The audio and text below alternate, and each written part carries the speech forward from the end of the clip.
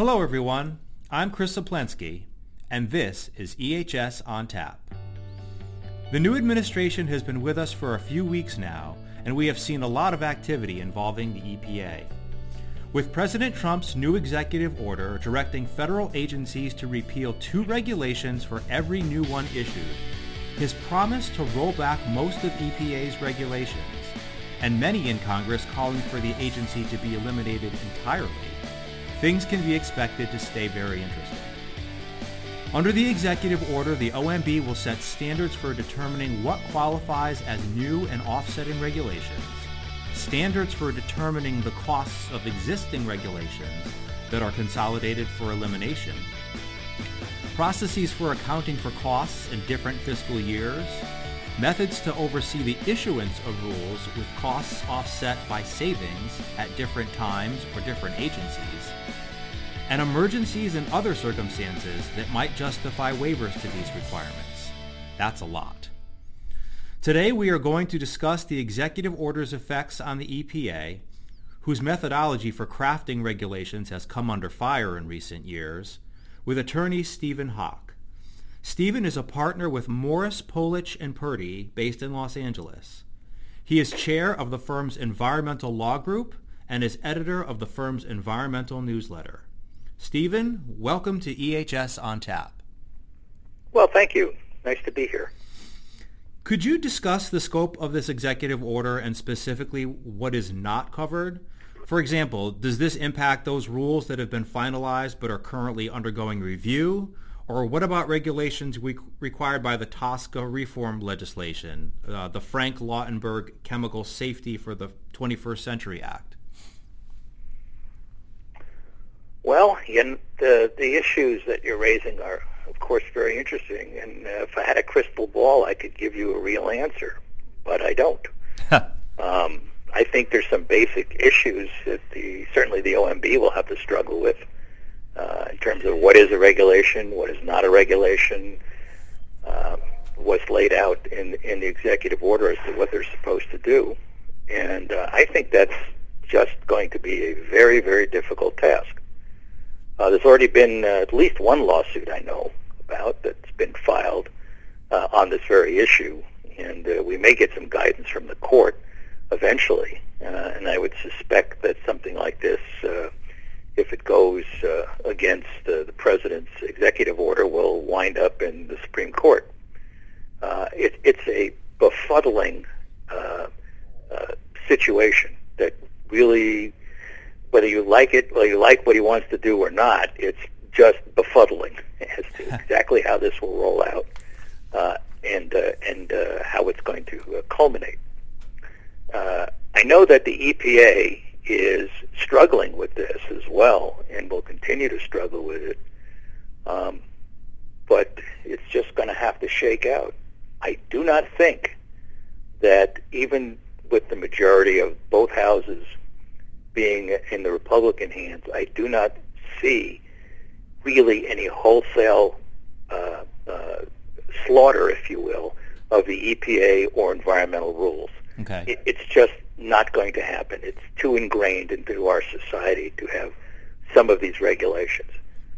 Now, as to the cost of them and whether or not they're cost effective and whether or not the process for determining what a regulation should be or what a regulation should not be is really something that does need to be done. As you mentioned, the EPA has sometimes gone astray on these issues, and they've been brought to bear before the courts on this very issue. So it is an interesting time, as you said, and I'm not exactly sure what's going to happen other than it needs to be watched very, very carefully. So would you say that that other than regulations outside the scope of this executive order, would it be safe to say that it essentially kills any significant regulatory action from EPA for the next 4 years? Well, there's two issues. One is the issue of the practicality of carrying out the executive order, but there's another issue, and this is the political side of it. Normally, when there's a change of administration, instead of just stopping things changing things that administration may want to do. What happens normally is the administration will appoint certain people and put them into certain areas, and the requirement will be that things like new regulations or concepts for new regulations have to be approved by this person before they take the next step. And what's happened in the past when they do that is things that do not jive with the administration's point of view tend to pile up on this person's desk, and they don't move. And so this is a kind of a political end to it that has been repeated over and over again with various administrations, including the Obama administration, including others, because they want their own spin on things. In this case, with President Trump, I would expect that this pile of regulations that are brewing will be significantly high. Okay. Will the threat of not having what an agency deems to be an important regulation enacted due to cost affect how the particular agency determines the cost? In other words, can an agency cook the books? How will the OMB, or will the OMB, be policing an agency's cost assessment, in your opinion? Well, that's what they're supposed to do. And OMB has a somewhat of a checkered history as well. They do a very good job of analysis, but some of these things, in fact, most of these things are prospective, and therefore an analysis of what the cost will be, I would say 9 times out of 10 is way off, because you don't know exactly what's going to happen, and it's prognostication. Agencies cook the books all the time. Mm-hmm. They always do. Obviously, it is in their benefit when they have a regulation to downplay the cost to society as a whole, because if it's so significant, they know that they will get political pushback. If the benefits outweigh the costs as they interpret them, then they feel a little bit more secure about the political issue and move it forward. Agencies have been doing this forever.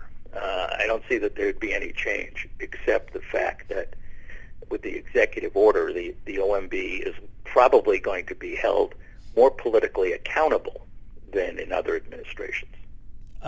So you mentioned that there's still so much that needs to actually be played out as to how the standards actually work.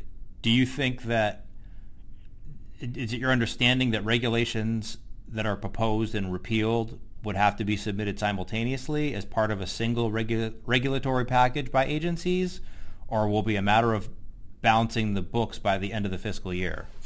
That's a very good question, and again, I'll give you the lawyer's answer is maybe. Right. No one really knows for sure. My suspicion is it's going to have to be done on a piece-by-piece basis. I think that's what President Trump would like to see. In other words, he wants to claim victory on an ongoing basis. If he waits to the end of the year, that defers his accolade for that, which I'm not saying is a negative thing against him. I'm trying to be politically neutral here, but right. Just that's what I see is how it's going to work. Do you see the EPA moving forward with any specific regulatory actions? And if you do you have any insights as to where they would find regulations to repeal to offset those costs? There are some regulations that, or even laws, if you will, that may not have to be repealed, okay, but may have to be amended. And that's an interesting concept, that it doesn't fall into the regulatory rubric because it's a law. For example, the Clean Water Act, as you know, is under scrutiny with the Waters of the United States rule.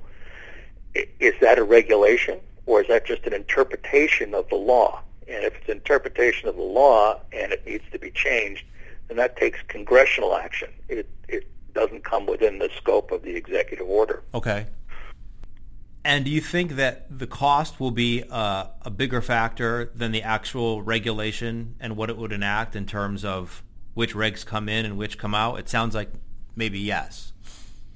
I think so. I think the president's concept, which is shared by many, and I've seen this in some aspects, is the cost of compliance makes the regulation more of a bar to the activity than a regulation allowing the activity under certain circumstances. Mm-hmm.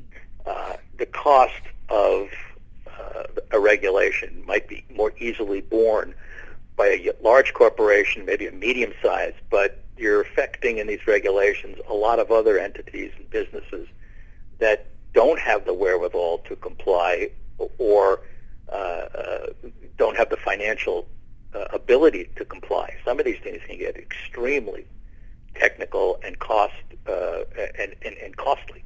So yes, I think that finance, the financial impact of this is going to be one of the real significant basis for a president who's very business oriented.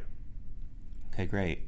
Well, thanks for all. This is great getting your insights on this. Would you have any parting takeaways or advice for employers related to environmental regulations based on all we've discussed and the apparent uncertainty going forward? Yes, and that's really to find somebody that you trust to interpret these actions as they go along.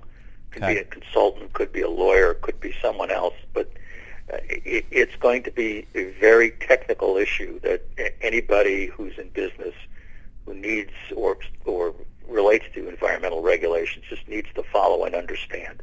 If it's somebody in-house, great. If it's somebody that you have to hire on the outside, it's going to be very cost-effective to know what's going on and what really is going on, as opposed to just getting caught in the windmill of change. Great. Thanks. I appreciate it. I appreciate you taking the time to discuss this with us and providing us with these helpful tips. No, you're welcome. My pleasure. For EHS on Tap, I'm Chris Saplensky. Thank you for joining us.